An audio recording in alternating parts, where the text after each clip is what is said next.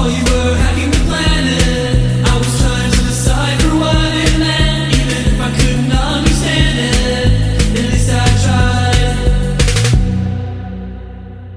tried. Hi everyone, welcome to the Decipher podcast. I'm Lindsay O'Donnell Welch, executive editor at Decipher, and I am here today with Casey Ellis, the chairman, founder, and CTO of Bugcrowd, and a 20-plus year veteran in information security. So, Casey, thanks so much for coming on to the podcast. Thanks for having me, Lindsay. Good to chat again. Yeah, so you have quite the track record. You pioneered the crowdsourced security as a service model when you launched the first bug bounty programs on the Bugcrowd platform in 2012, I believe. And then a few years later, you co-founded the Disclose.io Vulnerability Disclosure Standardization Project. So there is a lot there for sure. So when we look at all of this, what really first inspired you to focus in on vulnerability disclosure in your career? Was there kind of a epiphany moment or direct experience that really made you want to focus in on this, or did it just kind of happen? No, there was definitely a couple of epiphany moments. I've always loved hacking and innovation kind of as an adjacent train of thought to hacking. So that was kind of the precursor to it. With Bugcrowd, really just looking at traditional solutions, traditional approaches, when it comes to outsmarting the adversary, and realizing that like the math is wrong. If there's lots of people building software and doing awesome stuff, but making mistakes that introduce vulnerabilities in the process, and then you've got this kind of undefined crowd of adversaries with their own incentive to find those issues and exploit them. One person being paid by the hour, no matter how good they are, is eventually going to lose. So that, I think the kind of irrational founder gene in me got kind of locked on that idea, and I wanted to try to find ways to solve it. I think on the other side of it, having grown up in the hacker community, kind of wanting to keep my buddies out of jail in a sense, like not just from that side of it in particular ended up turning into Disclose.io, but on the Bugcrowd end of things, it was really about how do we normalize and kind of promote the role of the hacker and people that can think differently and do bad things to computers, but for good reasons. How do we normalize that in the market? Because at that point in time, if you're a hacker, you're inherently bad and kind of inherently evil.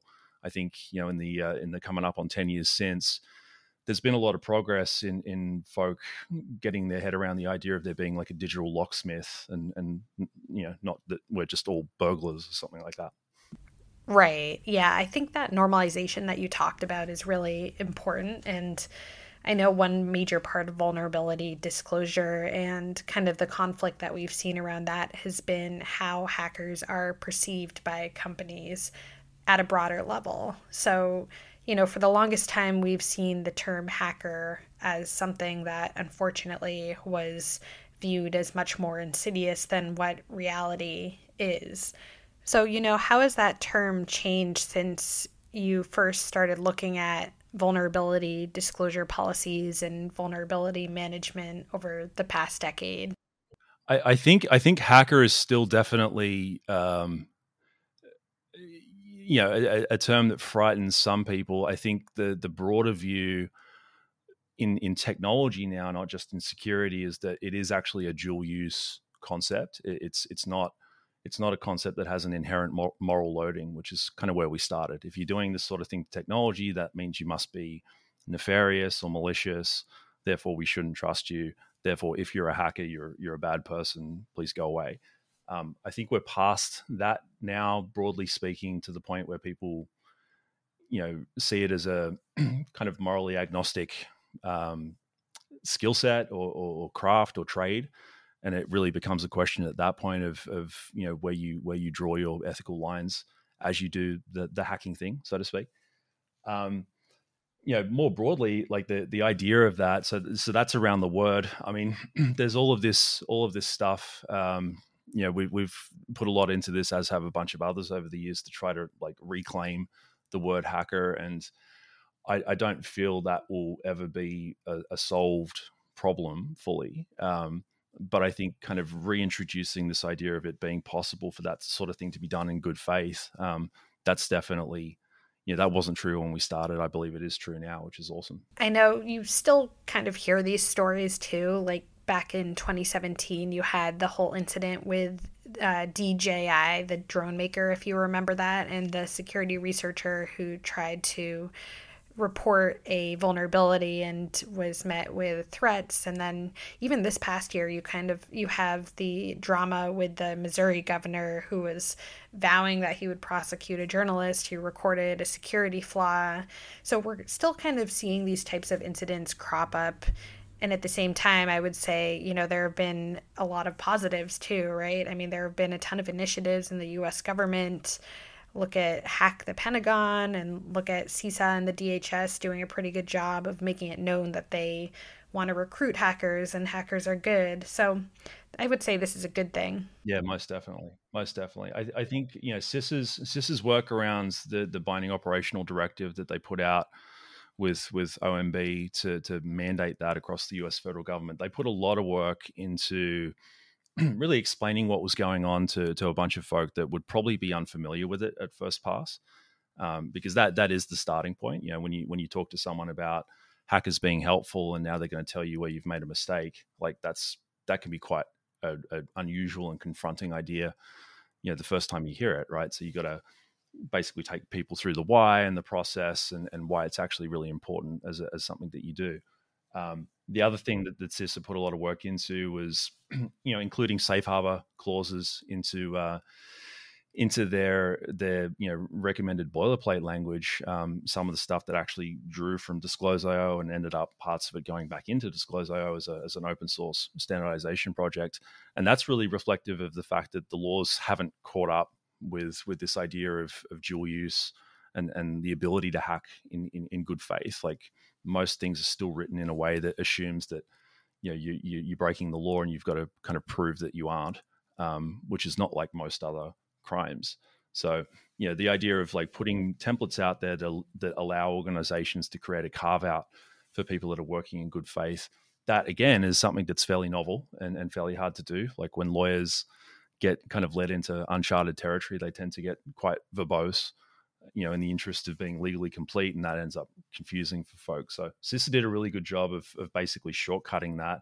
And Bugcrowd's proud to be the partner of choice on actually delivering those VDPs and in some cases bug bounty programs out to the federal government here in the US. Yeah, that's awesome. That the partnership, can you talk a little bit more about the impact of that, especially across different government agencies and how the rollout has been?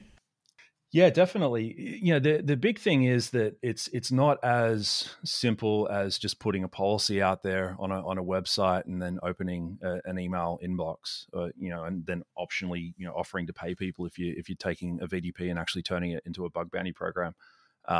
There's the vulnerability triage, there's the remediation workflows, there's making sure that information gets to the right place within the organization so that stuff can get fixed.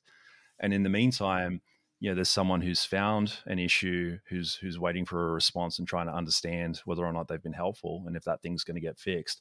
All of that process needs management, and that's a lot of what Bugcrowd's built out, in the form of our team and the stuff that we've built into the platform, to really simplify that, to specialize in doing that sort of thing well. And to the extent that government agencies aren't usually like on the cutting edge of technology, they oftentimes need a fair bit of help with implementing new ideas like this one. So this is where we come in to help them actually run the program, but also guide them through setting it up if that's needed as well. Yeah, right. I've heard plenty of stories of companies that want to start rolling out a program or something, but they don't take into account the triage efforts or the reporting aspect of it, or even being able to handle the different kinds of vulnerabilities that come up. So there's definitely a lot there. Yeah, definitely. With starting it up, this is something that we saw a lot early on in Bugcrowd when like bug bounty as a concept kind of got a bit of a halo effect around it, and that still exists. But early on that was like the dominant feature. People just wanting to do it because they wanted to get in TechCrunch and make a big noise about how good they were at security without necessarily thinking through the downstream, adjustments that it's ultimately meant to cause. Like, to me, public programs in particular, vulnerability disclosure and bug bounty programs, the thing that's actually the most powerful about them is recognition outside of the security team within the organization that mistakes happen. Like, to err is human. We are going to have things that are vulnerable that we didn't intend to put there. That's not a truth to hide from. That's a truth to basically just accept and then try to start working with. Like, let's operate on the assumption that to err is human. Let's figure out where the risks that are introduced as a byproduct of that exist, fix those, and then try to learn from that in ways that reduces how frequently that happens in the future. You can't just like run headlong. That's not a switch that you can necessarily flick on as an organization. It's usually a process of crawling first, then walking, and then running. Right. And even kind of adopting that as a mindset that security errors are going to happen and that mistakes will happen. That seems to me like it could be a whole entire cultural mind shift for the work environment. So it's more tough than just rolling out a simple program. It could be the entire environment needs to change and how you think about these things. Yeah, and even the management culture, leadership, all these different things. Like, I'm increasingly convinced, doing all the stuff with BugCrowd, with Disclose.io, having worked in security pretty much since I finished high school. I'm passionate about this space of vuln disclosure and crowdsourcing, but I'm just fascinated with security in general as a concept. And thinking about it through that lens, I'm increasingly convinced that a lot of what we see on the internet is the product ultimately of people not thinking that would be possible in the first place. Like, this idea of like ostrich risk management, I call it, where if you bury your head in the sand, all of a sudden the problem won't matter anymore. I think there's been a period of time in technology and on the internet where that has actually been true. Like, people have gotten away with not doing as much as they maybe should have.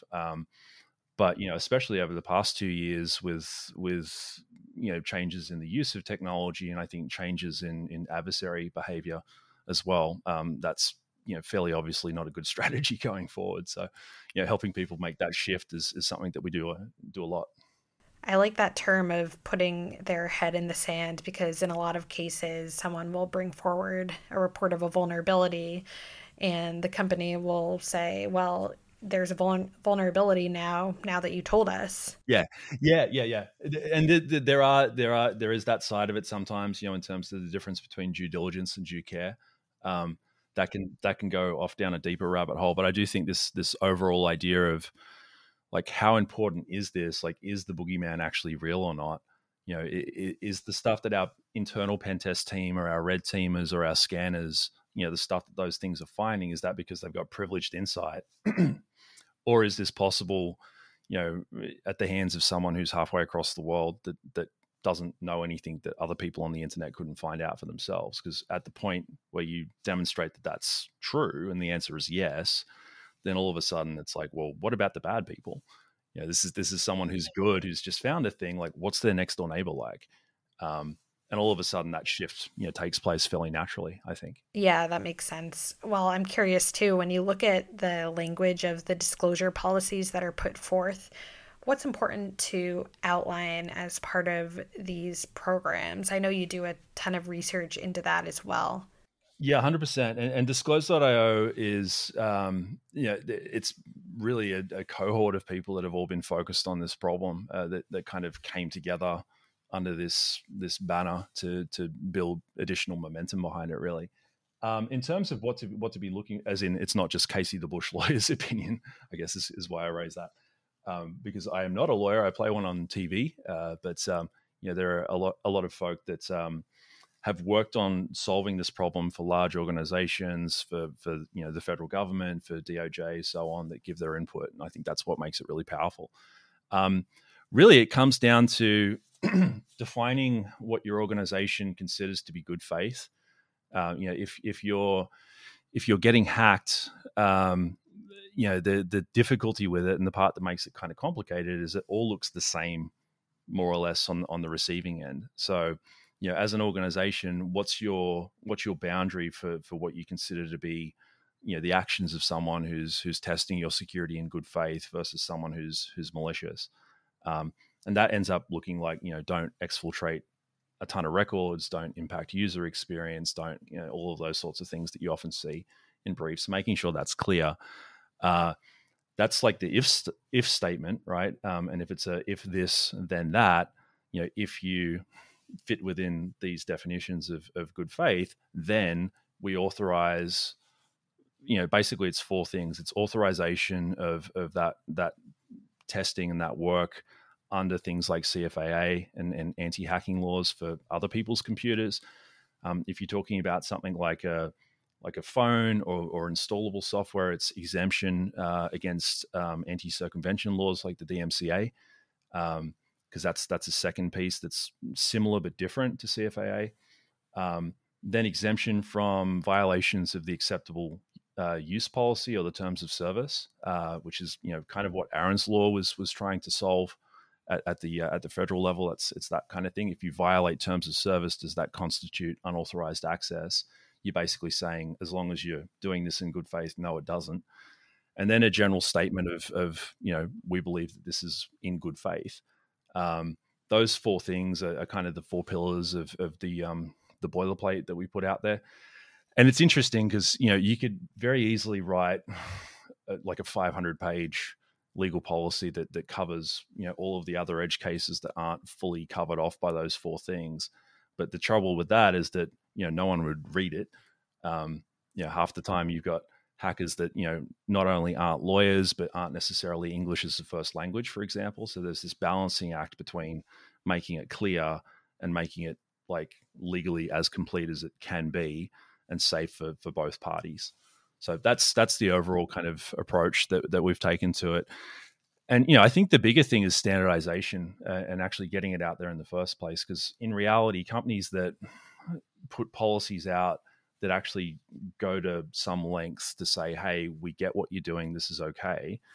It's very rare that there's trouble between researchers and those organizations. So just to normalize that in the first place, I think is actually the bigger goal. So when you mentioned good faith, and so when companies are looking to develop these good faith type policies and they're putting their heads together, where does that decision-making process occur? Where is it being handled? Is it being is it the product of a collaboration between security teams, or is it at the management level, or how involved is the InfoSec community in this? Usually, I mean, left to its own devices, it'll be the security or the product team that, in some cases just pick something up, do copy paste and kind of slap it on a website and off it goes from there. That's the thing that happens sometimes. More often they'll interact with the in-house counsel or external counsel. Sometimes the marketing team gets involved to make sure that the verbiage is kind of on brand and different things like that. It can end up becoming quite an involved process and a bit of a decision by consensus, and that often I think is why these policies end up being 1 million pages long and having all sorts of confusing stuff in them, because everyone wants to add something, right? So that's a part of what Disclose.io puts out there as a boilerplate to say, here's the simplest possible version of this that's going to be as complete as it can be. And frankly, like, this is where BugCrowd comes into it as well, in terms of helping organizations navigate that, when they've got different stakeholders that are trying to work out, is this a good idea or not? How do we frame the language to make it safe? All those different things. That can be, a pretty complicated conversation to have for the first time. I think for folks that have been through it before, it gets a lot easier. But if you've never interacted with this sort of thing before, it can be quite like, whoa, what the hell are we doing? So, oftentimes we'll get involved as BugCrowd to actually help basically align those stakeholders, understand what the different concerns are, and try to bring that back to a midpoint. Yeah, that seems like it would be a lot to navigate for sure. It can be. It can be. I think again, this is why standardization and adoption um, of VDP in particular, but then for the folks that are ready and mature enough to do a bug bounty program, that as well. The more of that that's going on, the more it becomes a function of precedent rather than trying to work out whether it's right or wrong. It's like, yeah, everyone else is doing it, so we should too. Which to me is one of the most exciting things about CISA and the BOD 2001 stuff. Like that's all of the federal agencies basically being told they have to do it. As they adopt it, they're signaling to each other, but they're also signaling to the states. That signals out to corporate. We saw the same thing happen with Hack the Pentagon when that started. Like that was a massive signal out to pretty much everyone that like the apex defender and arguably the apex predator on the planet is reaching out and asking for the help of hackers out there on the internet to secure their stuff. That kind of implies that it's a good idea for basically everyone else. So this idea of precedent is pretty powerful. Well, when you mentioned the transition from VDP to bug bounty, what is the breaking, or not breaking point, but the turning point where companies are coming to you and saying, we want to go to bug bounty, and you then say, okay, I think you're ready now. What point is that? Yeah, it's, I mean, for starters, there's got to be the will to do it within an organization. I think if that's not there, then we don't necessarily force it, because you don't want it to be something that you're doing begrudgingly, if that makes sense. So that's a starting point. Maturity wise, really, it comes down to your ability to remediate. Like what's your vulnerability management process? How does that look? Is your vulnerability management process working in concert with your incident response process in a way that's mature enough to be able to handle actually proactively asking people out there on the internet to come and hack you? And the answer to that question is not always yes. We have organizations that'll say, yeah, we want to start a bug bounty next week. And we'll say, hey, like, here's what's going to happen if you do that. It's not like, no, that's silly. It's more of a, okay, we like where your head's at and where you're wanting to get to, but here are the rational steps to get there, as opposed to just flicking the switch and turning the whole thing on. So it's really, I do think the response process, Katie Mazouris, her vulnerability coordination maturity model, I thought captured a lot of the considerations that go into that quite well. BugCrowd obviously helps organizations like work out where they're at and put together a roadmap to get to that point if that's something that they want to do.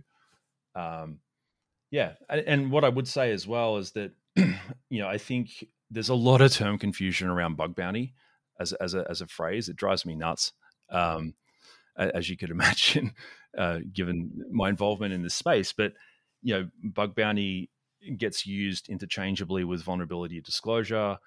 It gets used interchangeably with private crowdsourcing, or even private outsourced pen testing. Like all of these things BugCrowd do, but because bug bounty is the term oftentimes people have heard the most, they just refer to all of it as bug bounty. And if you've got an opinion on what a bug bounty is, which is usually a public program with rewards attached, that might not always be suitable for you as an organization. So that term confusion can get a little bit tricky to unpack. But I do think, everyone ultimately will end up running a vulnerability disclosure program. I think that's just like inertia is carrying us in that direction in terms of how the internet works. I do also think that private, crowdsourcing or outsourcing of things like pen test, in terms of, being able to access the right talent to answer your security questions, we need that, and the need for that is increasing. So I think everyone's going to end up doing some version of that in the future. I think the idea of going out to the open internet and saying, hey, we'll pay you $100,000 if you find a critical issue, there's a decent chunk of organizations that will end up doing that, but I don't think it's necessarily everyone. Well, those are some good points, and it seems like good news that we're heading into a good direction with more and more companies starting to adopt these VDP programs. And I know too, we've talked in the past about kind of the concept of legal safe harbor. And that was big back in 2018 when there was a big effort to make sure that there's a clear understanding of the legal terms and conditions for approaching how you hack these different systems. So, have you seen that term shift at all or grow in the past years? Has it evolved? Yeah, definitely. I think the the big thing, we started working on this problem, the idea of policy terms and the legal language behind them being kind of ambiguous, all the way back in 2014 as Bugcrowd, and there was others who'd worked on that as well, like the RFP policy from Rainforest Puppy that dates back to 2001. DOJ put stuff out, NTIA put stuff out, Berkeley and Amit Elazari. There's all of these kind of, okay, this is difficult. This is a problem. We need to try to find ways to standardize and solve it. What happened in 2018, and I really do credit Amit for this, was just a whole lot of noise around the nature of the problem itself. Because I think people have been working on the solution up to that point, but there wasn't as much of an understanding around why this is an issue. Specifically in that, good faith, like researchers that have an ethical bar that they're staying above in their work, and they respect morality, they respect the law, whatever else. They're the only ones that are paying attention to anti-hacking laws, and the way that those laws are written, it can be quite ambiguous around what you're doing, whether or not it's actually legal at any given point in time. Meanwhile, the bad guys who are ignoring the law anyway, because they're a bad guy and that's what they do, they're basically undeterred by all of that stuff. So that you end up with this chilling effect on people that are trying to work in good faith and actually help make the internet safer, while you've also not really got much of a deterrent or a control against the actual adversary. That was, a lot of awareness got put into that in 2018, just to say, like, this is not good. Like, this is, the internet needs an immune system, and we've got the equivalent of an autoimmune deficiency at this point in time. So we need to deal with that. Since then, to your question, there's been a lot of really good, probably less noisy, but more kind of productive implementation of these kind of concepts, like the Van Buren trial that was in front of the Supreme Court. There was a bunch of work that went into that with Amici briefings and different things to make sure that SCOTUS, knew what was up and knew our point of view on it. And they ended up ruling in a way that basically supported this concept of good faith research. Like they ruled against broadening the CFAA in a way that would, potentially even more seriously chill the effect of good faith security research. We've seen DMCA carve outs for medical devices, for automotive, for election systems. We saw in 2020, the DHS put out election security guidance that included safe harbor for VDP programs out to counties and states.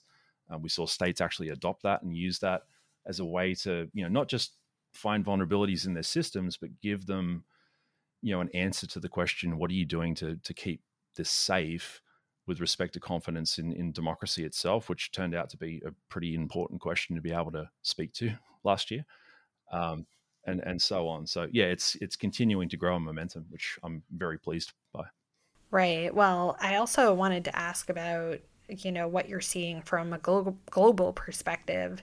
And I know you're a native of Sydney, Australia. In case the listeners haven't figured that out by now. Yeah. Well, I have to ask, every once in a while on my Twitter feed, a tweet from you will pop up with just a terrifying picture of a gigantic spider. So, I'm always like, do you squish them or do they just kind of go away? Some of them are friendly. The one that I think you're talking about was my wife and I took a quick break. So we have been in Sydney for the past 18 months. We kind of, effectively bugged out of the US seeing COVID. We're actually in San Francisco airport as national emergency was declared, and got into Australia 2 days before the borders were shut. So we thread the needle pretty fine on that one, but it was mostly to not be disconnected from family, because we knew that it would probably go on for some time. Just wanting to make sure that we could do the right things as kids. And yeah, that was the deal there. But yeah, the spider I think you're talking about, they're actually pretty friendly. They're skittish, and if they fall out of the sun visor into your lap when you're driving your car, it's kind of terrifying. But they they take care of the nastier ones. So that's why we like those ones. It's a huntsman. Oh man. Well, I don't know if I can ever call a spider friendly, but the reason I brought that up is because you've had the experience both in Australia and then also in San Francisco, and you may have a good perspective on how the state of vulnerability disclosure is different around various areas of the globe right now.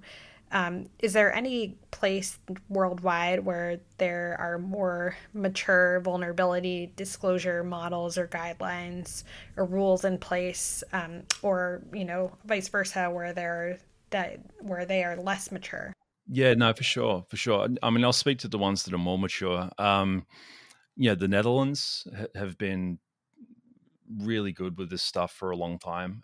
There's the T-shirt. I hacked the Dutch government, and all I got was this lousy T-shirt. Like that thing's been around for 12 or 13 years, and it's a collectible. So those guys in particular are a country that basically at some point in time decided that this was really important. Put the effort into standardizing it and normalizing it, and have reaped the benefit from it since. Estonia is pretty amazing as well. It's interesting because you've got these kind of smaller countries population wise that are able to be a bit more agile, I think, that just decide to do a thing and then go off and do it. Honestly, I think the US has been pretty incredible in terms of its leadership in this area. Once the hacked Pentagon stuff got rolling, that kind of rolled downhill. In terms of like congressional bills, hack the XYZ coming out of Congress, and then BOD 2001 out of DHS and OMB. Australia is catching up. I think we're talking a lot with the Department of Home Affairs around their cybersecurity strategy. They included vulnerability disclosure as one of the four recommendations, or four primary recommendations in that document. So that's the sort of thing that we're seeing amongst countries that haven't kind of crossed the threshold yet. I would say that Australia, as an example, we've got like National Australia Bank, Seek, Atlassian, Canva, a bunch of customers down there. So it's happening. But in terms of it being a thing that we just do, I'd say that they're a little further back from say the US or our friends, our Dutch friends. But there's work going into basically correcting that. And, I'd say the same goes for, like, I know the Singaporean government's working really actively on this stuff. Dubai, there's different places around the world where you kind of see it switch on and it kind of gets moving from there. The OECD as well. So there's lots of activity in Europe around starting to fold this in behind some of the kind of leading edge stuff they did around privacy, because you can't really have privacy without security. So this is coming in behind that as a way to make sure that some of the stuff they've done to protect their citizens' data is actually possible in the first place, because the controls have integrity to them. So in general, it's a mishmash. Like it's really, I do think there are kind of lighthouse countries that have led the way. The US is definitely one of them. And at this point in time, there's a decent, cohort of countries that are basically, actively working on catching up. Yeah, that's awesome that it's becoming kind of a global, across the world effort. 100%. I mean, it was always an interesting balance to strike. Yeah, you do a startup, you come to Silicon Valley because that's where you go, and you get the advantages of it's like being an actor and going to Hollywood. Like, this place is just, it's been doing it for a really long time, so it's set up to do it well. But at the same time as you're taking advantage of that and building here, having this global mindset of it being a universal solution, not just a North American one, that's always been kind of idling away in the back of my head around, like, making sure that we break out of North America as almost a sandpit at some point as Bugcrowd, but then just the space in general. And, that's happening now, which is cool. That is cool. Well, I mean, looking at that trend and other trends and looking ahead to 2022, Do you see any big trends emerging when it comes to vulnerability disclosure? And I know that you guys have your Inside the Mind of a Hacker report, so would love to hear any big takeaways from that as well as it relates to where things are going in the future. Yeah, most definitely. I do think we're heading into another year that has a lot of elections in it. Um, and I think at this point in time, the relationship between information warfare and cybersecurity,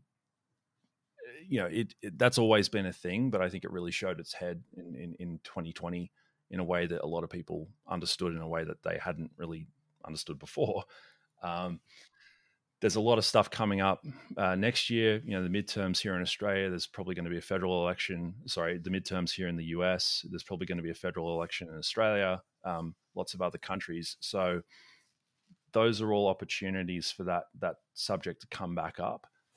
And it does come back to to what degree can we trust the systems that we rely on to actually conduct the democratic process. To me, that's a really important question to be able to answer. I do see VDP as a fundamental tool to combat both the security side of that and also the information warfare side of that, because you can go to a voter, even if they're non-technical, and say it's neighborhood watch for the internet, and they'll kind of get it right. Doesn't mean that it's perfect, but it means that I've just explained to you something that we are doing to try to keep your vote and your information safe, which is good. I see that playing out pretty interestingly next year. Probably another one is just the temerity of attackers, just in general. Like, people don't seem to care as much about getting caught anymore, and that to me was a pretty big shift in attacker behavior that started in 2020 but has continued, and I think spilled over into the ransomware groups and cyber criminal operators in 2021. That combined with the fact that ransomware operators, like, their business model's working quite well. So that means they've got a lot of money to spend on tooling and innovation. They're a startup too in a lot of ways. So reinvesting some of those proceeds into being more effective, where that goes next, I'm not sure. But as an entrepreneur, putting myself in their shoes, that's probably what I'd be working on right now. So I'd expect to see the outcome of that start to play out next year. That one's a little terrifying, but I think just staying on top of it. There's a lot of work going into that just to combat ransomware, not so much as a specific type of malware, but as this new business model. It used to be that attackers could only monetize things that were of value when they stole them, but ransomware basically introduced this idea of denying service and being able to monetize that, which broadens the scope of your potential attack surface as a criminal operator. So if it works, it's going to continue to happen, because that's how capitalism works. Even for the bad guys. So but with the inside of the Inside the Mind of a Hacker report, I think on the crowd side, really the pandemic has driven a lot of introspection, I think, in the community on the researcher side. People wanting to take better control of their destiny, so to speak, from a career standpoint. It's like, I want to be in a position where I can actually have more of a direct input into what I'm getting back. And just thinking about that, the Great Resignation, this sort of millennial midlife crisis thing that's happening right across the world, has definitely played out in the hacker community in some ways that I think they're actually quite productive. Like 80% of the folk we surveyed had found vulnerabilities they'd not encountered before the pandemic. That was partly a product of technology change, but also because they were learning new things, which I think is pretty awesome.